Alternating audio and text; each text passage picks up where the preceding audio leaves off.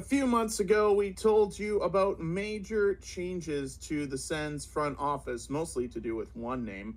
And now the other shoe has dropped as a coaching change has been made in Canada's capital. On top of that, more front office changes are in play, with one TSN insider, not Pierre McGuire, joining the fray. Will these changes turn Ottawa's season around, or is this more of a long-range game? Episode 393 of the Lace 'em Up podcast starts right now. And welcome to the show, ladies and gentlemen. I'm Steve Ellsworth. I'm Brett Duboff. First of all, season's greetings. Merry Christmas, Happy New Year, Merry Festivus to the rest of us. Whatever you celebrate, Happy Hanukkah. We hope it was eventful. We hope it was peaceful and joyful and merry, and you got to spend a lot of time with friends and family. And we have a lot of hockey to react to since the last podcast we recorded was middle of December. So a lot has happened, including more changes to the Ottawa Senators. Yay! Yeah.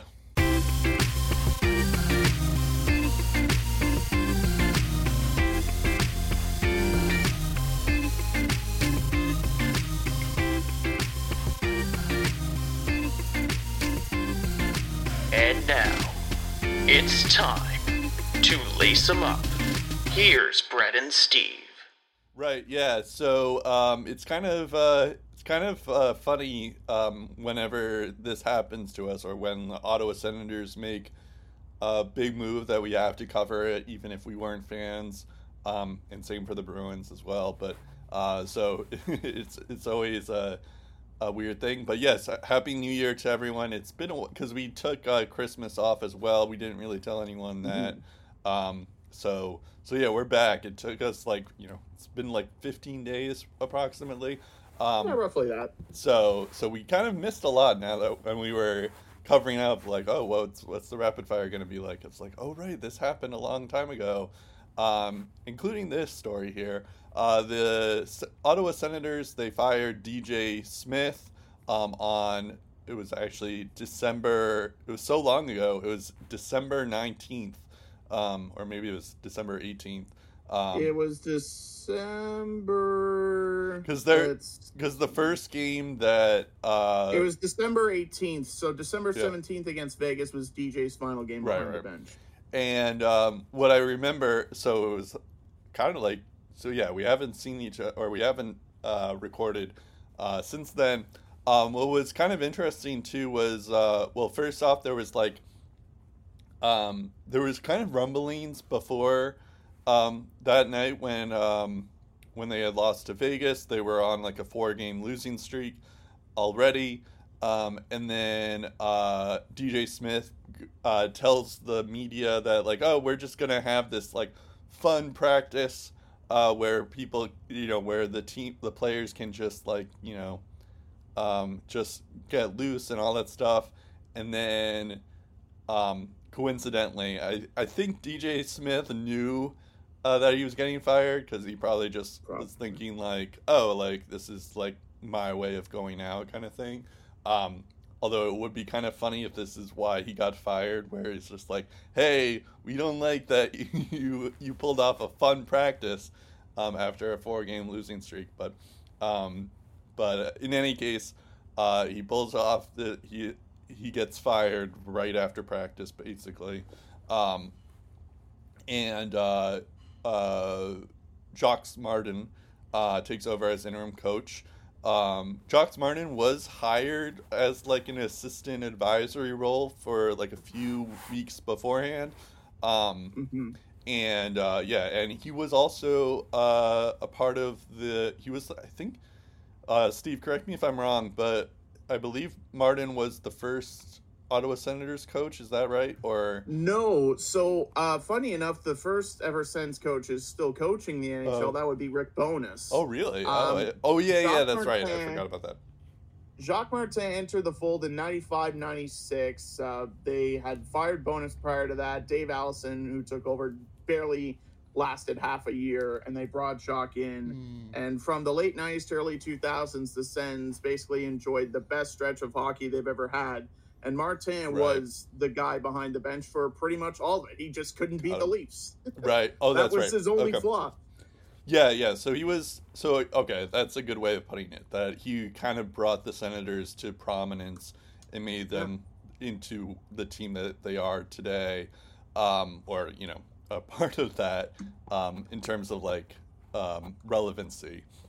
He's But 71, by the way. yeah, I didn't believe it when I read it at first, but yeah, he's been on this earth for 71 years. yeah, and I also so it's been like 15 years since he's last coached the Ottawa Senators. He was also Actually 20, but was it 20?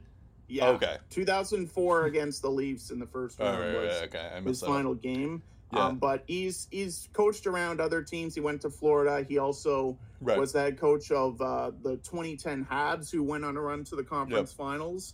And he's also been an assistant coach in other places like Pittsburgh, where he won a couple of cups there recently. Yeah. Also, you have here that Daniel Alfredson steps in as an assistant coach. Davis Payne was fired along with DJ Smith, and that created the vacancy for Alfredson to step in there. Yeah, that's kind of like an under the radar move that I didn't even realize that I had thought that like Alfredson would just be like retired and enjoying, or like being even more upper management if he was going to take a role somewhere. But yeah, it's kind of surprising that he's an assistant coach. It could still be a possibility down the road, but for now, that's what he's doing. And did he? This is kind of an interesting dynamic because you know more about this situation than I do, and I'm like usually this is my job. But was Alfredson Martin's coach at one point? I assume so, right? Yeah. So Alfredson was the captain for a bulk of the time that Martin was there.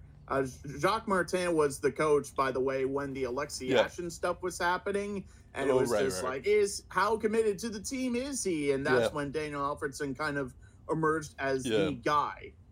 So both, needless to say, regardless of their capacities, Martin as coach, Alfie as a player, now both of them are behind the bench trying to bring Ottawa back to what it was in the golden years, so to speak.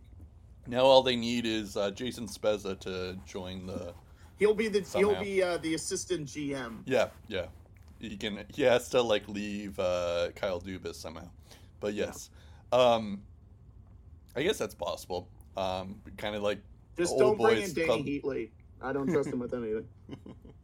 But he did get 50 goals that one year.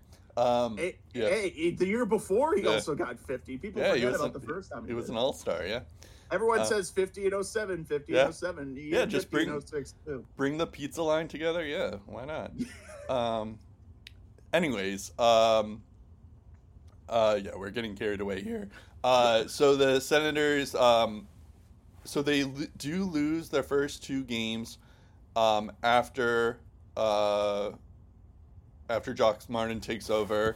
But it did, it was a promising like first two periods against the Arizona Coyotes. However, Arizona did end up winning there, and then they lose to Colorado in the next game. However, they did beat the Penguins. They did beat the Maple Leafs. Then they lose to the Devils, but they beat the Sabres last night. We're recording this on January 1st, so just FYI there. So they are 3-3 since Jacques Martin has taken over. So that's the other benefit of doing this a little bit late, is that we have some leeway or some sample size of how the Senators are doing now, after a few weeks from it happening.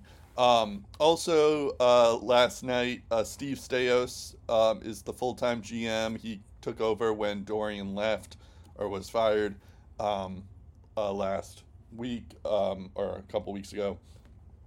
So now it's official that Staios is the full-time GM, and that's the other news there as well.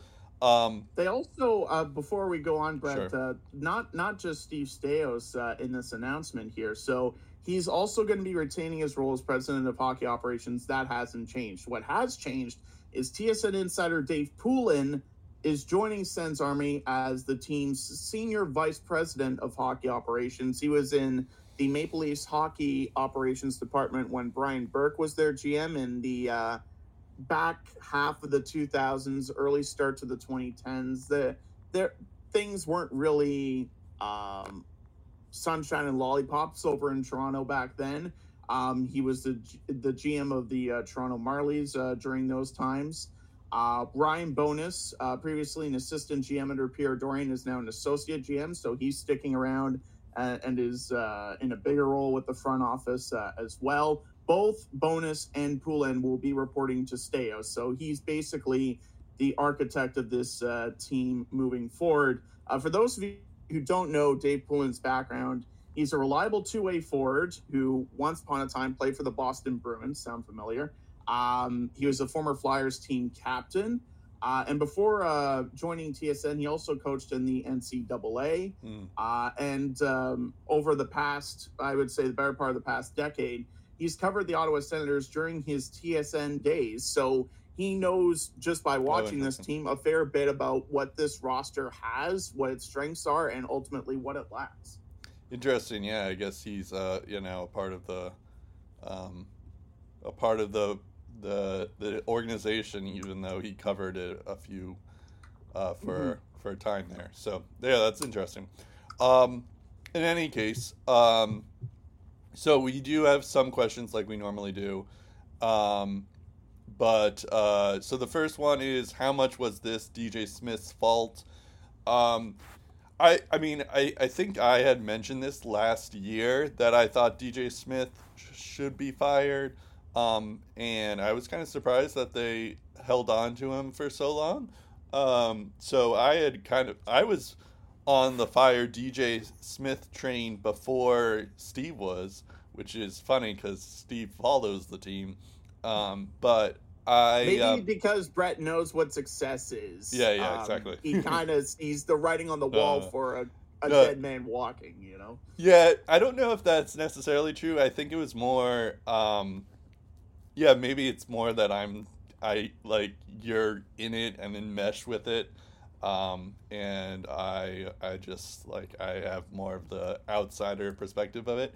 However, it's interesting you mentioned the outsider's perspective, because a lot of Sens fans had kind of written DJ Smith off, and they were expecting Pierre Dorion to make a change behind the bench, and they were kind of shocked and some of them disappointed at the fact that DJ got another year. Well, yeah, I mean, that was kind of what I was thinking, because it's like, I think when I believe I mentioned this on the show last year, and then you kind of had brushed it off. It's like, hey, they're not necessarily trying, but this was before the Chychrun trade. This was before there was some expectations for the team.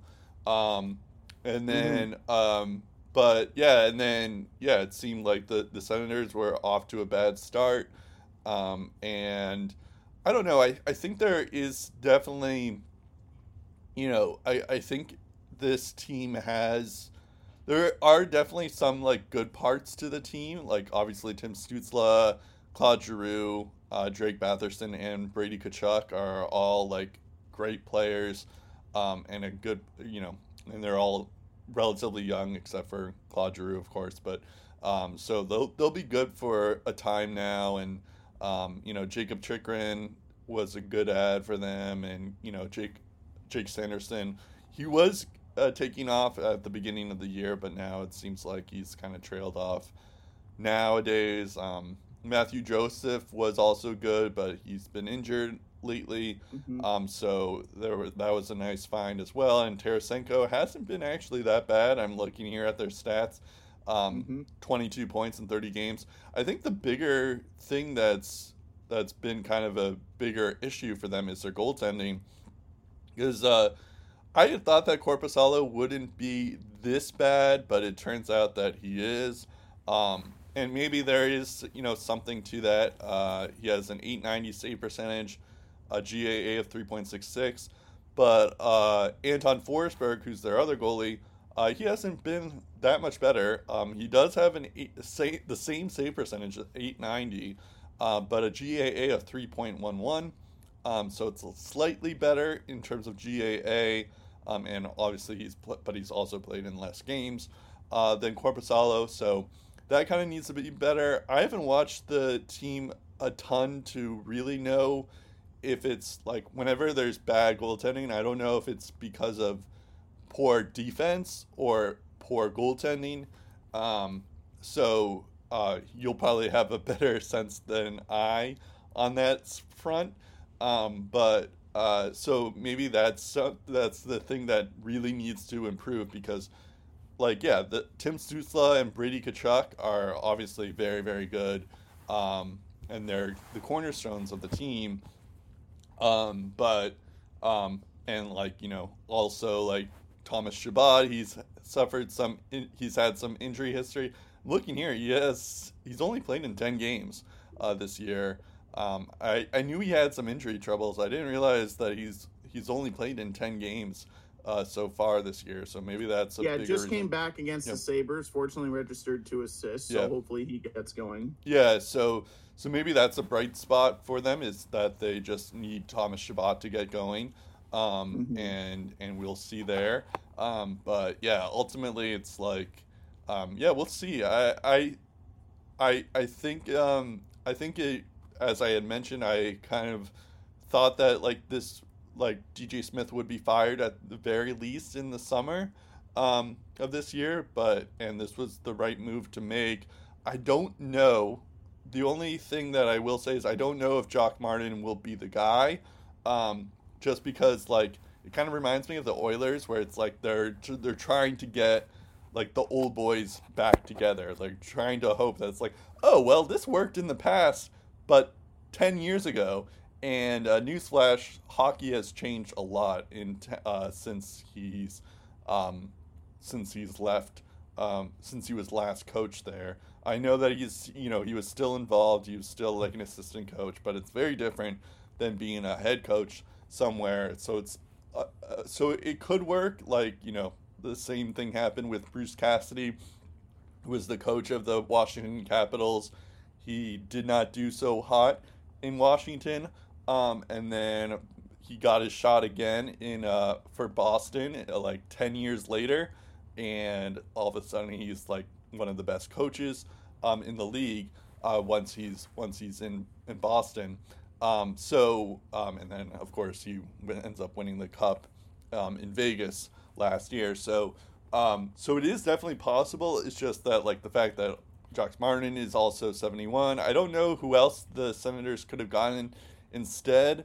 So there's something to that, but I do kind of wonder if there's like a bit of this old boys club that might happen if this is too successful, which I don't necessarily love. But yeah, we'll see. So far, we'll see. Yeah, I think if it's an old boys club, hopefully it's a positive old boys club where they have an open mind and they don't think, that their way is the highway and the be all and end all, and they're open to new ideas and trying new things. I think if the basic principles of your plan are good and you're willing to try new things, I definitely think people are going to be more open-minded to at least give your plan a shot. And we'll talk about what the Sens coaching looks like beyond this season, but let's talk about what led to this point. DJ Smith is, whether you like him or hate him, is the longest tenured Sens coach after Jacques Martin's dismissal. And a lot of Sens fans will probably preferred that he wasn't around this year and they went with the new boys. But at the timing that everything was happening with the new ownership change and all that kind of stuff, heading into training camp, and the Sens did have a strong training camp. Their bottom didn't really fall out on DJ in November. It happened in December instead on a lengthy road trip. I don't really think you could have justified making a coaching change up until this point. But it was alarming in DJ Smith's final days where if they didn't turn the ship around, their season was going to unravel pretty quickly. They had dropped 6 straight games, getting 0 of a possible 10 points during a pivotal 5-game road trip that on local radio I've been talking about for nauseum. That 5-game road trip starting in St. Louis, then Dallas on the back half of a back-to-back, then going to Vegas, then playing Arizona, then in Colorado before it finally ends. over the course of a week, that trip was going to make us look at the Ottawa Senators and figure out what kind of a team they really, really were. And in the worst way possible, I was right. Because, like I said, no points out of a possible 10. Not ideal at all. But it was the way they were losing those games. They had an early 2-1 lead against Vegas. The bottom fell out in the second period, similar to games before that. They had a 3-0 lead to Arizona, so this was after the coaching change, and even still, they lost 4-3 in regulation, so they get no points out of that. And after having a handful of leads against the Colorado Avalanche, including a 4-2 lead in the second period, Nathan McKinnon was on another level. I guess not much you could do there. And while the Sens did look better, ultimately they lost 6-4, and once again, got no points out of that. In between, you also saw a lot of poor discipline, just stupid penalties being taken in certain situations of the game where the momentum turns against them and they don't really have a response to counter it. You look at the key guys sometimes not maintaining their composure. That's a bit of a problem. And it's an indication to me that these guys aren't checked out. Like, they're frustrated. They want to win. It's not an attitude problem that the Sens have. It's more of channeling that energy and putting it in a positive light. And I think in order to do that, they needed a coaching change, and they needed more of an attention to detail. And this is what I mean by that when I say that. At the time of the firing, Ottawa was 11-15-0, 30th out of 32 teams in the league. Their goals against average was negative. Their goals against, their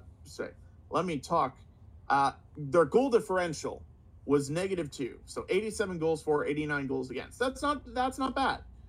Their power play is 17.8%, middle of the pack. That's not terrible. Their penalty kills at 72.4%. If you have watched the early stages of the Ottawa Senators in the early 90s, you know how bad those teams were. This penalty kill could be a franchise worst at this rate. That's how bad it has been. They have averaged 32.7 shots on goal per game under DJ Smith's tenure, and only 29.9 against per game. So, again, it begs the question, how are they losing these games and coming up short in those close one-goal decisions? Well, the second period, for starters, 44 goals against after 26 games, 3 more than second-place Chicago, and that's with all the games in hand. So to be worst in that category is something else. For retrospective, Ottawa had a +7 goal differential in the first period and a +6 goal differential in the final 20 minutes. So clearly the second period, 2 goals against, 3 goals against, whatever the number was, it was one too many, and that was costing Ottawa valuable points. Speaking of shooting yourself in the foot, 248 giveaways over Ottawa's first 26 games, 9th highest tally in the entire NHL during that time period. So they're not managing the puck well enough. They're not protecting the puck well enough. That's leading to more shots against, more high danger chances against, and that's probably what's leading to a lower save percentage on top of your very poorest penalty killing. Also, getting the puck back has been a problem for Ottawa in that time period, with only Montreal, Arizona, and the Los Angeles Kings being the only NHL teams to record fewer takeaways than the Senators before the coaching change. And this is all with a lot of power play time. They had the 7th highest power play time in the league, the 7th most power play chances, yet they had the 13th fewest power play goals and the 11th worst power play percentage. And when you chalk it all up, 2-4 in 1-goal games, 1-6 in 2-goal games, some of which have been 1-goal games until a team puts it into the empty net to salt it away late in regulation. So that's me saying Ottawa is shooting themselves in the foot one too many times, with poor decision making at poor times, not managing their emotions well enough, not managing the momentum well enough. Sometimes in a 30-second span, a couple goals go in and you lose control of the game, and now you're on your heels. That's not what winning teams do. It's just those little things that good teams do, like, Brett, your Boston Bruins, where if you manage the puck well enough and you limit the amount of mistakes that you're making, the wins will come your way and the puck is going to bounce your way. And it hasn't bounced Ottawa's way because they're not doing the right things. They're not getting enough traffic in front. They're not making it tougher on the goalies in front to battle through those screens. They're trying to maybe make one too many fancy plays when they should be just throwing the puck on net. And what I have seen from the Senators since the coaching change is a bit more of those little things. In the game against Pittsburgh in particular, there were not only 2 successful penalty kills, but after killing those penalties within 10 seconds after going back to full strength, Ottawa scores a goal. And then on the OT winner that Tim Stützle scored, it all starts because Jacob Chychrun outmuscles Evgeny Malkin for the puck. He doesn't even get an assist on the play, but he does that hard work to eventually create that time and space for Brady Tkachuk to make a chip play to Timmy. Timmy finds the back of the net. Ottawa wins, and they get a much-needed win going into the Christmas break. And again, it's been more of those same qualities where they're getting depth scoring from guys like Ridley Gregg. They got a goal from Zach McEwen last night. He hasn't really been an offensive contributor. They got some contribution from Mark Kastelik. In terms of their back end, Eric Brandstrom has benefited offensively since DJ Smith was relieved of his duties. Last night, he actually played a little bit of wing, so maybe it's kind of a Brendan Smith experiment where they try him out at forward for a little bit. Interested to see what happens there, but he had a really good game. The only defenseman who didn't get a point against that game against Buffalo on New Year's Eve, Travis Hamonic.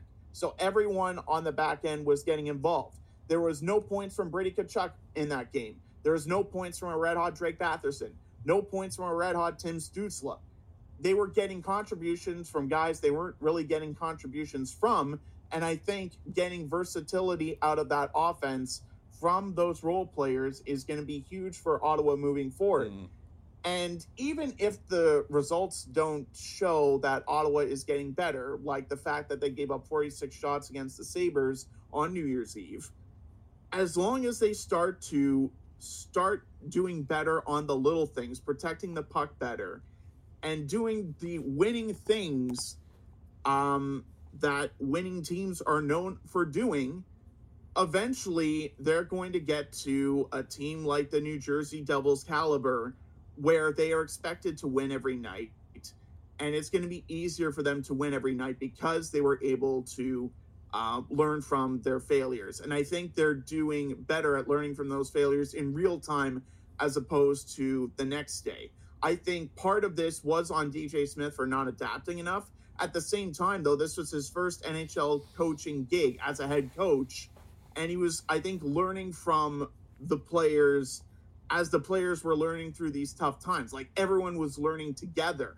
When you have a guy like Jacques Martin and Daniel Alfredsson who have been there, who have done that, who know what to say at this exact moment when you've lost 5 in a row, who know how to keep everyone in check when things are going great and it seems like nobody can touch you on this planet. It's having that right balance of hockey minds that know exactly what to say and exactly what to do in various situations. And I think that experience is going to take Ottawa far. One final thing before I throw it to you, Brett, and I know I've been rambling, and I apologize, and I thank you for allowing me to ramble.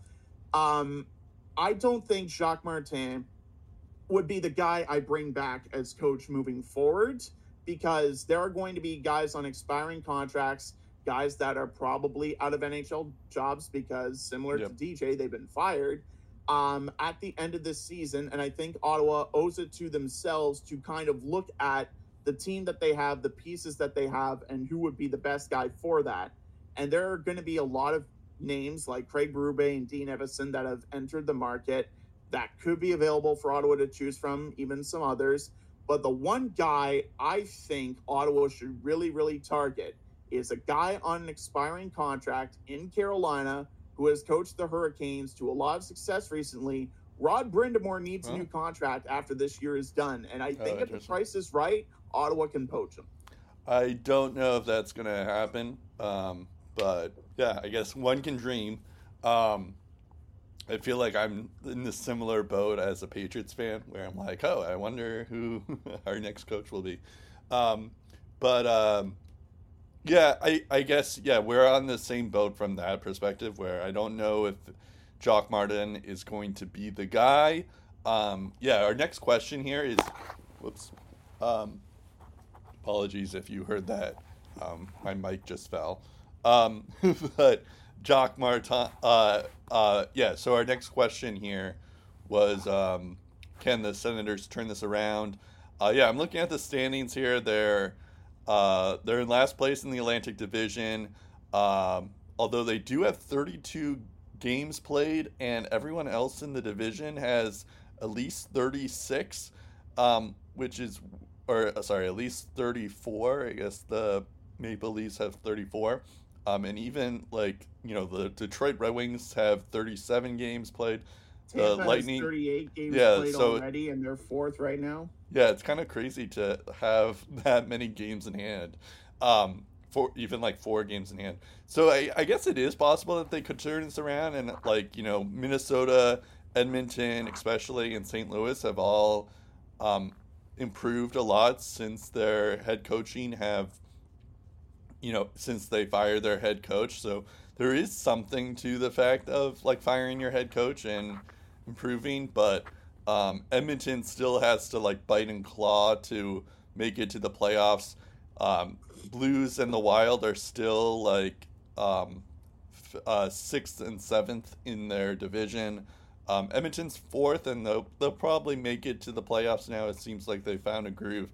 I don't think this is going to happen for Ottawa, but I guess it's possible, because it's like, I mean, it's funny because we also thought that like Buffalo was going to make a jump this year as well, and it looks like that hasn't happened. So maybe Don Granato will get fired too. I don't think Don Granato's the problem there, but I'm getting sidetracked here. But yeah, so I mean, I think they've hit too much of a hole to truly make the playoffs this year. But yeah, they could. I think there is something to what you were talking about of, like, you know, bringing back what made the Ottawa Senators so successful and bringing back that old coach, bringing back Alfredson into the mix, so that you have some of their wisdom back into the locker room that they lost for so many years. So there might be something to that. I don't know if it's going to work though, but yeah, we'll see.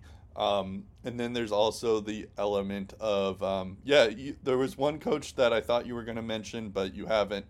I wonder if Bruce Boudreau might be a good fit here. We'll see, although Bruce Boudreau is more known for kickstarting an offense and not so much about defense. So I don't know if that necessarily is the right coach either, because it's clear that the defense is more of the issue than the offense for Ottawa right now. But yeah, we'll see. So there are 2 teams that have given me hope that the Sens can turn around relatively quickly. Both are in the Western Conference, and both are at the top of the Western Conference right now, when I think a lot of people didn't really expect them to be there. That would be the Winnipeg Jets, who are 22-9-4 at the time of this recording, 1 point back of the mighty Colorado Avalanche for first in the Central Division with 2 games in hand, I might add. The Dallas Stars are right behind them. But again, they're in that top 3 conversation. Yep. I think a lot of people would have expected them to be in the bottom 16 teams in the league, fighting for a draft lottery pick. And then you have the Vancouver Canucks, who are tied with Vegas for first in their division. How the hell did that happen so fast when you consider all of the bad vibes in that locker room this time last year and the way it ended with Bruce Boudreau? And all of a sudden, they've turned it around. And I think the easiest thing that has happened is they've gotten everyone on the same page, and everyone is pulling the rope in the same direction, and everyone is executing on their vision. And they also have a healthy Thatcher Demko, who's been dominant this year. That also helps. But the point is, those are teams that are starting to do the little things well, and it's working out for them. Yep. You have feel-good stories like Brock Besser in the mix too with Vancouver, which is fun to see. So that being said, I think the Sens can be that team if they are able to turn those lessons, those failures, into positive experiences moving forwards. And I think it could be a situation where Ottawa, again, probably falls short, but they're starting to get that winning formula in place, and they start to chart up the standings a little bit, and they're giving teams food for thought in terms of next year. Just wait till next year. And I think once you get the new regime's plan in there, you get an off season, you get an idea of what this team is going in terms of the pieces in play. If I'm the Sens, I probably look at trading Tarasenko and Kubalik for futures, just mostly because I don't know what future the Sens and Tarasenko have beyond this year, and he's got pretty good numbers. He could be very useful to a contender. And I think Ottawa could stand to, maybe get like a late first-round pick or early second-round pick for his services this year. So I think if the chance is there, you take advantage for this one time, hopefully, that you're going to have good picks in this draft, because beyond this year, I expect them to rack up the wins again. So that being said, I think short-term, they focus on trading guys for futures that aren't going to be here beyond this year. You have Jake Sanderson committed. I think there's a realistic chance if you get a strong second half, Jacob Chychrun is willing to sign on a multi-year deal to stay in Ottawa. Beyond this year, he'll have a year left on his deal before he becomes potentially a free agent in 2025. And with the family vibes that he has here, I definitely think it will be easier to convince him to stay in Ottawa as opposed to, a team like Arizona would. So I think Ottawa has that going for them. I think giving guys like Ridley Gregg and Shane Pinto, when he's ready to come back, opportunities to excel in bigger roles is going to be huge, because you want to know what you have in those guys, because maybe one of those guys can be that missing piece that you need, and you don't have to go into the free agent market to get that so-called missing piece that you think you need. At the same time, though, I definitely think Ottawa can use the cap space left behind by Kubalik and Tarasenko to go out and get a big fish, a missing ingredient for that for the team that they have moving forward. And with the cap going up, it's going to be easier to afford that name. Right. For whatever reason, I feel like Elias Lindholm would be a good fit for the Sens, a guy that can give you some goal scoring, but is also a reliably defensive two-way forward. I know they have ideas of what would be good at center, but in my opinion, I really don't give a damn how many centermen they have, how many good centermen they have. Yeah. If you have to move one of them to a wing, oh, well, that's a great problem to have. So I think beyond this year, the future is bright and there's a lot to look forward to. But if I'm just looking at the standings right now, the outside of Columbus, the lowest ranked team in the Metro is Pittsburgh, and they're 18-13-4, 7-2-1 in their last 10. And with 40 points, they are 12 points clear of the Sens. And they only are 3 games ahead of Ottawa. So that's a lot of ground for the Sens to catch up in terms of if they want to catch up to someone in the division. You have Tampa and Toronto tied at 41 points. Both have had their fair share of problems, but I mean, both have been regular contenders in the playoffs. Both of them are probably bound to figure it out. I definitely think they can catch Buffalo. I think they can catch Montreal as well. They're starting to fall off a bit. Detroit, same thing. But are they going to be able to catch up enough to get one of those 2 wildcard spots? That's a tall order at this point. But after the Hamburglar run in 2015, I'm not ruling anything out. I believe in miracles. I just don't expect the world from this team at this moment. It's going to be a lot of hard work, and I think too much work for them to turn it around this year. But I think moving forward, that's the bigger goal. If they're able to win now, to win beyond this year, I think that's the important thing. Yeah. And just the process of getting to there. Yeah, that's a fair point. And in terms of like long term, I think they are in good shape, especially when their two best players are still pretty young in Tim Stützle and Brady Tkachuk. So yeah, that's definitely a fair point in terms of like, yeah, I guess you can like look to the Canucks, you can look at the Winnipeg Jets right now and be like, oh, we could be that team. But the thing is like Rick Tocchet was hired at the end of last year. Clearly, he was able to ingratiate himself even further in the offseason and turn the ship around in Vancouver. And same can be said for Rick Bowness because he was hired last year. I was just looking this up because I thought I thought they had fired their coach last year, but I guess he was hired in 2022 in the summer. So Rick Bowness is obviously a good coach as well. So it will take some time because, Winnipeg and Vancouver have been the surprises of the season so far. But they didn't even hire their coach. It took some time before things actually gelled to the way that they are right now. I think there is something to that of almost not necessarily giving up on the season, but seeing what you have in these young guys and also trading the rentals that you would have who won't be a big part of your team going forward, but you could get some valid return in its stead, whatever it is. So yeah, I guess it does make sense to trade Tarasenko, even though he has been pretty good for Ottawa right now. Okay, so now all I ask is the Sens are trying every night, and if they're losing, they're losing not because of poor efforts. Like they're doing everything they can. It's just not bouncing their way. Yeah. The last thing I want to see is shortcuts. You can't shortcut your way to wins. You're going to get burned every time you do that. I was also surprised that, or when I saw that, Ottawa beat Toronto. Even though it's Toronto's a good team. And I was the bottom feeders beat Toronto, to be fair. That's true. It's been a common theme for a few years now. That is Toronto's downfall. It's a rare talent that I cannot explain. Yeah, so they lost to Columbus 6-5 in overtime. Again. Yep. The second time that's happened this year. Yep. Okay, so we'll get into our rapid fire. Before we start, though, I should mention that two things. One, the Winter Classic is happening right now, as you hear this, has already happened. I was just looking at Twitter while you were rambling, Steve.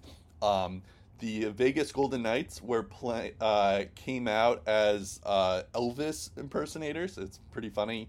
And the Seattle guys came out as fishermen.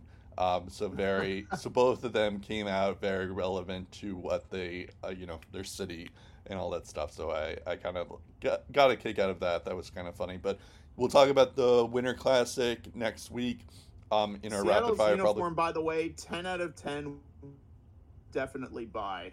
So awesome. I don't like Vegas's uniforms. That's true. Yeah, they're kind of ugly. It's all right, but I wouldn't buy it.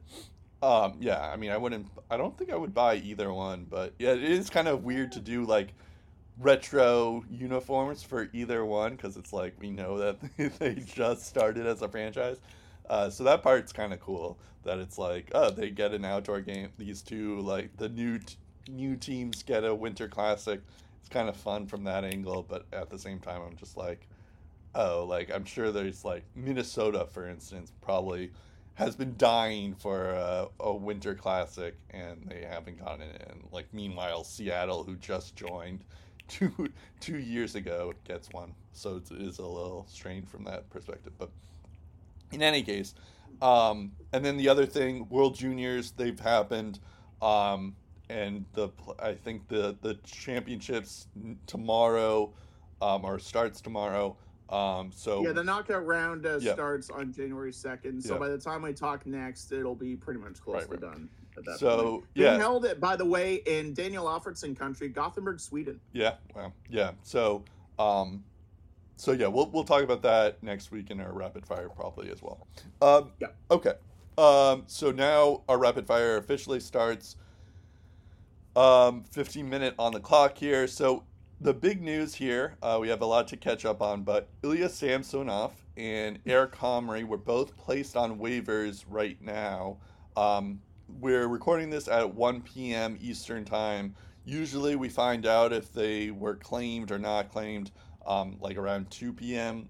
So we don't know if anyone has claimed either one. I would be surprised if either one gets claimed, mostly because both of them haven't been that great, and also, especially for Samsonov's case, he's kind of expensive, so I don't know if a team would actually do that. So yeah, we'll see what goes on. It was a little strange that Buffalo had 3 goalies on their pro roster to begin with, so yeah, we'll see what goes on, but it was kind of surprising that Samsonov was put on waivers because he has been kind of like, he was a decent goaltender last year, but now it seems like something's going on to like the Jack Campbell effect, and yeah, so they're both put on waivers, and I would assume they're going to pass. Yeah, if you're an NHL GM, do not be tempted to pick either of these guys up because up until this point, they have done nobody no favors. Eric Comrie is 1-5-0, and I think we talked about this when Antti Ranta was put on waivers, but his numbers are pretty horrid. Eric Comrie, 4.01 GAA, 863 save percentage over 7 games. That's not good at all. Ilya Samsonov, on the other hand, is somehow 5-2-6. So the Leafs are getting at least an overtime loss in a good chunk of the starts, which is incredible because he has a 3.94 GAA, which if he didn't have a shutout this year would be even worse. An 862 save percentage, again, without that shutout, it would be much lower than 862. Eric Comrie has the 4th worst save percentage in the NHL. Ilya Samsonov has the 3rd worst save percentage in the NHL. And on top of all that, Joseph Woll, who is injured, is still not ready to return, which means they are willingly sending Ilya Samsonov down to the AHL when they know full well that Joseph Woll isn't going to be ready to save the day, and their best option is, I went to the Stanley Cup Finals once, Martin Jones. Yep. That is how unusable Ilya Samsonov is today, ladies and gentlemen. And for cap reasons and roster reasons, they really had no other choice. Yeah, it is kind of crazy too. It's just even like the fact that, as you're mentioning, he has 1 shutout already, and it would be even worse. They did. He has a winning record despite all of that. He's 5-2-6 on the year. Dennis, but in good news, Dennis Hildeby, who's been actually pretty good in the AHL, he's called up. So we'll see how how he is when he's called up too. To put into perspective how Leaf-centric Google is, I just typed in Dennis, and immediately his last name is one of the first that pops up. Funny. I just typed Dennis into the chat. In case you are wondering, ladies and gentlemen, he has yet to play an NHL game. Yeah, but I mean, I have him in one of my fantasy leagues, and he's doing pretty well in the AHL. So just looking at his numbers, they're pretty respectable. The winning record isn't as good as people thought, but the GAA and the save percentage are exactly where you want it to be. Also a draft pick in 2022, so not surprised that he hasn't played an NHL game. Right. Yeah, it has a 919 save percentage and a 220 GAA. So in 15 games for the Marlies. There's that. But yeah, we'll see how it goes there. Okay, the other news we have here, Chris Letang, the Penguins played the Islanders on I guess this was before I think it was just December after 20th. Christmas. Yep. Pittsburgh won that game 7-0, by the way. December 27th. He had six assists in the game. However, he had 5 assists in a period. So there's a few records that he broke in that game alone. He's the first defenseman in NHL history with 5 assists in a period. He's the first player in NHL history to record 6 assists in under 30 minutes. He did it in 19 minutes and 33 seconds. And the first player in Penguins history with 5 assists in a period, which is impressive considering this is a franchise that has Mario Lemieux, Jaromir Jagr, Sidney Crosby, and Evgeny Malkin in their franchise. Also had Paul Coffey on the back end too. So it's impressive that it's the first in Penguins history, given their history. On top of that, those 5 assists in a period, he did it in just under 7 minutes. Yeah. And none of them were power play points either. The Penguins did not score a power play goal in this game. That's all even strength that what he got in that game. And I know that he wasn't shooting against any of these goals. And obviously that, assists are still impressive. But the fact that he, Ilya Sorokin, he's a very good goaltender. It's like the fact that he's even able to get one assist, is impressive against Sorokin. So it's not like he was doing this against a Martin Jones or a team that's terrible. It's or a goaltender that's terrible. It's impressive that he was doing that too. Also, the fact that he has it's not like Chris Letang is doing so hot even without this game. He now has 23 points in 35 games. I did the math. He had 25% of his points in that one game, which is incredible. The Penguins are kind of doing okay now, or they are slowly coming back to life. So I do wonder if maybe there is something going on, and this is all without Erik Karlsson doing anything. They are still 7th place in their division, but yeah, obviously this one game is pretty crazy for Chris Letang. Yeah, I mean, given the fact again, he's had 2 strokes in his career, right? He's doing this it's good for him. Yep.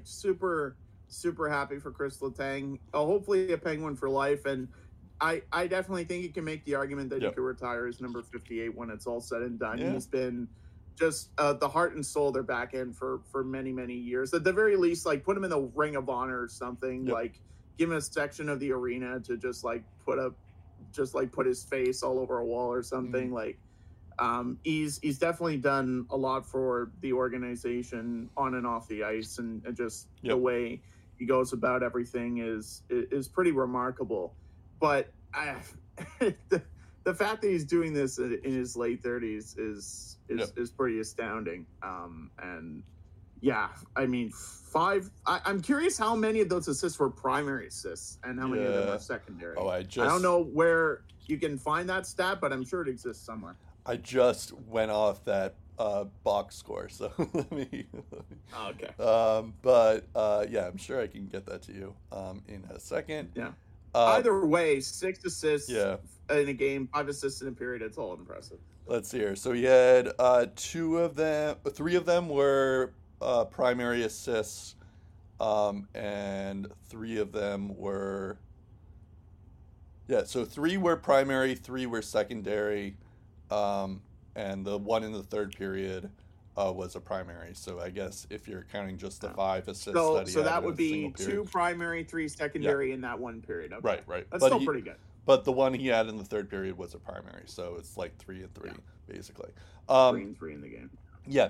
But that was a good segue though, because Marc-Andre Fleury, he's probably gonna get at least a Ring of Honor in the Pittsburgh Penguins franchise. There was also a little bit of a controversy because the Minnesota Wild were playing the Penguins, and Fleury didn't start that game, and there was a bit of a thing for that for some reason. But in any case, Fleury reaches his 1,000th NHL game. He's the 4th goalie all time to achieve this feat. It's impressive. He's definitely making it into the Hall of Fame. He deserves it. I didn't realize that the fourth goal. He's the fourth goalie to ever do that. I guess that makes sense because I thought there would be a lot more for some reason, but for someone who I guess like goaltenders, they kind of start late, and then they end their and then if they really stink, they are either going to the AHL or they retire or they're due to injury. So I guess it does check out that he's the fourth goaltender all the time, and all the more to realize how good he is, that it takes a lot to actually be a capable NHL goalie, even if like he's not as good as he used to be. What's remarkable is that Marc-Andre Fleury has played 60-plus games in a season 8 times in his career. A number that some people today would say is too high for a goalie to be playing that many games in a season. He's done that 8 times in his career. So starting early, like in your late teens, going towards your 40s, and playing a lot of hockey, and being at that caliber for so long is just a tough task for any goalie to do. That's just how rare playing 1,000 games in the NHL is for a goaltender. And the fact that he joins a short list of 3 names on that list, one of which includes Martin Brodeur, another Roberto Luongo. Yeah. I mean, you can make Hall of Fame conversations out of that. Not saying he's going to get in right away, but definitely a Hall of Fame conversation to be had there. I'd probably put him in the Hall of Fame right away. I think he's earned that. But I think it might take a couple ballots, but I can definitely see him getting in the Hall of Fame, no question. Yeah, I mean, I guess I'd have to look at his stats, but I think he definitely has the credentials. Yeah, definitely has the wins. Yeah. That'll definitely get you in. Right. Connor Bedard and Trevor Zegras do the Michigan on the same night. Connor Bedard, that was probably the slickest move I think I've ever seen. It's incredible that this guy's like an 18-year-old, and it looks like he's like a 20-year pro basically, and he's the only good player on Chicago. Like, I knew he was going to be good. I just didn't know he was going to be this good right away. It's incredible watching him play every night, because it seems like he gets a goal every single night. And we thought that it was like, oh, Taylor Hall's going to help him, Corey Perry's going to help him, even like Lucas Reichel. Lucas Reichel's struggling. Taylor Hall has been injured. Corey Perry is gone due to rehab instances or off ice issues. And Connor Bedard's the only good player on Chicago. He's scoring every night. It doesn't matter. It's just incredible that what he's doing. And then Trevor Zegras was his return to the NHL, and he comes back. He does the Michigan as well on the same night. It wasn't as talked about as the Connor Bedard, and I guess I can understand why, but I found that goal to be even more impressive than what Connor Bedard did, but both were also incredible too. I wonder if this is going to be a start of something where all these like players are going to start doing the Michigan now, because there's nothing that goalies can do really. But maybe like what's going to happen is defensemen are going to have to like go behind the goal just so that this doesn't happen anymore. But yeah, it's kind of crazy because I wonder if the NHL is going to step in, but I guess it's like the fun police has to step in, and I don't want that to happen. They better not step in, because if you're a league that's struggling to make yourselves know, like this is the way to do it. Stuff that doesn't really happen, and for one guy to do it in a season is incredible, or in a 10-year period is incredible. 2 on the same night is ridiculous. And for Connor Bedard, 15 goals in 36 games as a rookie, 1 power play goal. Yep. He's been the heartbeat of the Hawks offense, and everyone knows it. Forget the plus minus. Chicago's a bad team. This kid's a rookie. He's going to learn various assets of the game as he goes along. But already he's exceeding all expectations, I think. Yep. Last thing, I think we're running out of time slowly. But Devin Taves, he calls out some of his teammates after a bad loss for Colorado. Against Chicago, oddly enough. Right, fair. Yeah, that would have been a good segue for me. But yeah, you have it here that the Avs have gone 5-0-1 since Devin Taves has called out the team. So I guess it worked. But yeah, it was kind of like there was also like a moment where Mikko Rantanen. Of course, okay, we'll just end this topic here before the timer happens here. Basically a Finnish reporter that's related to one of Mikko Rantanen's teammates called out Mikko Rantanen, and he didn't really like it that much. The Avalanche have faced some middle-tier teams coming up. They have the Stars, Panthers, Bruins, Golden Knights, and Maple Leafs. So that 5-game stretch, we'll see if the Avs are really back. But yeah, all has been looking good so far. If you want the full Devin Taves quote, I'm sure it's on YouTube somewhere. Even more jaw-dropping once you hear the audio instead of reading it. It's one of the damnedest things I've seen. But I think it's mostly because the Avs are capable of so much better, and they know that. And if it was a team that was just trying to make the playoffs, I think it would be a bigger story. Because it's the Avs and the fact they've recently won a cup and they expect so much more out of each other, I think it's been one of those things that was a big topic of conversation for a couple days.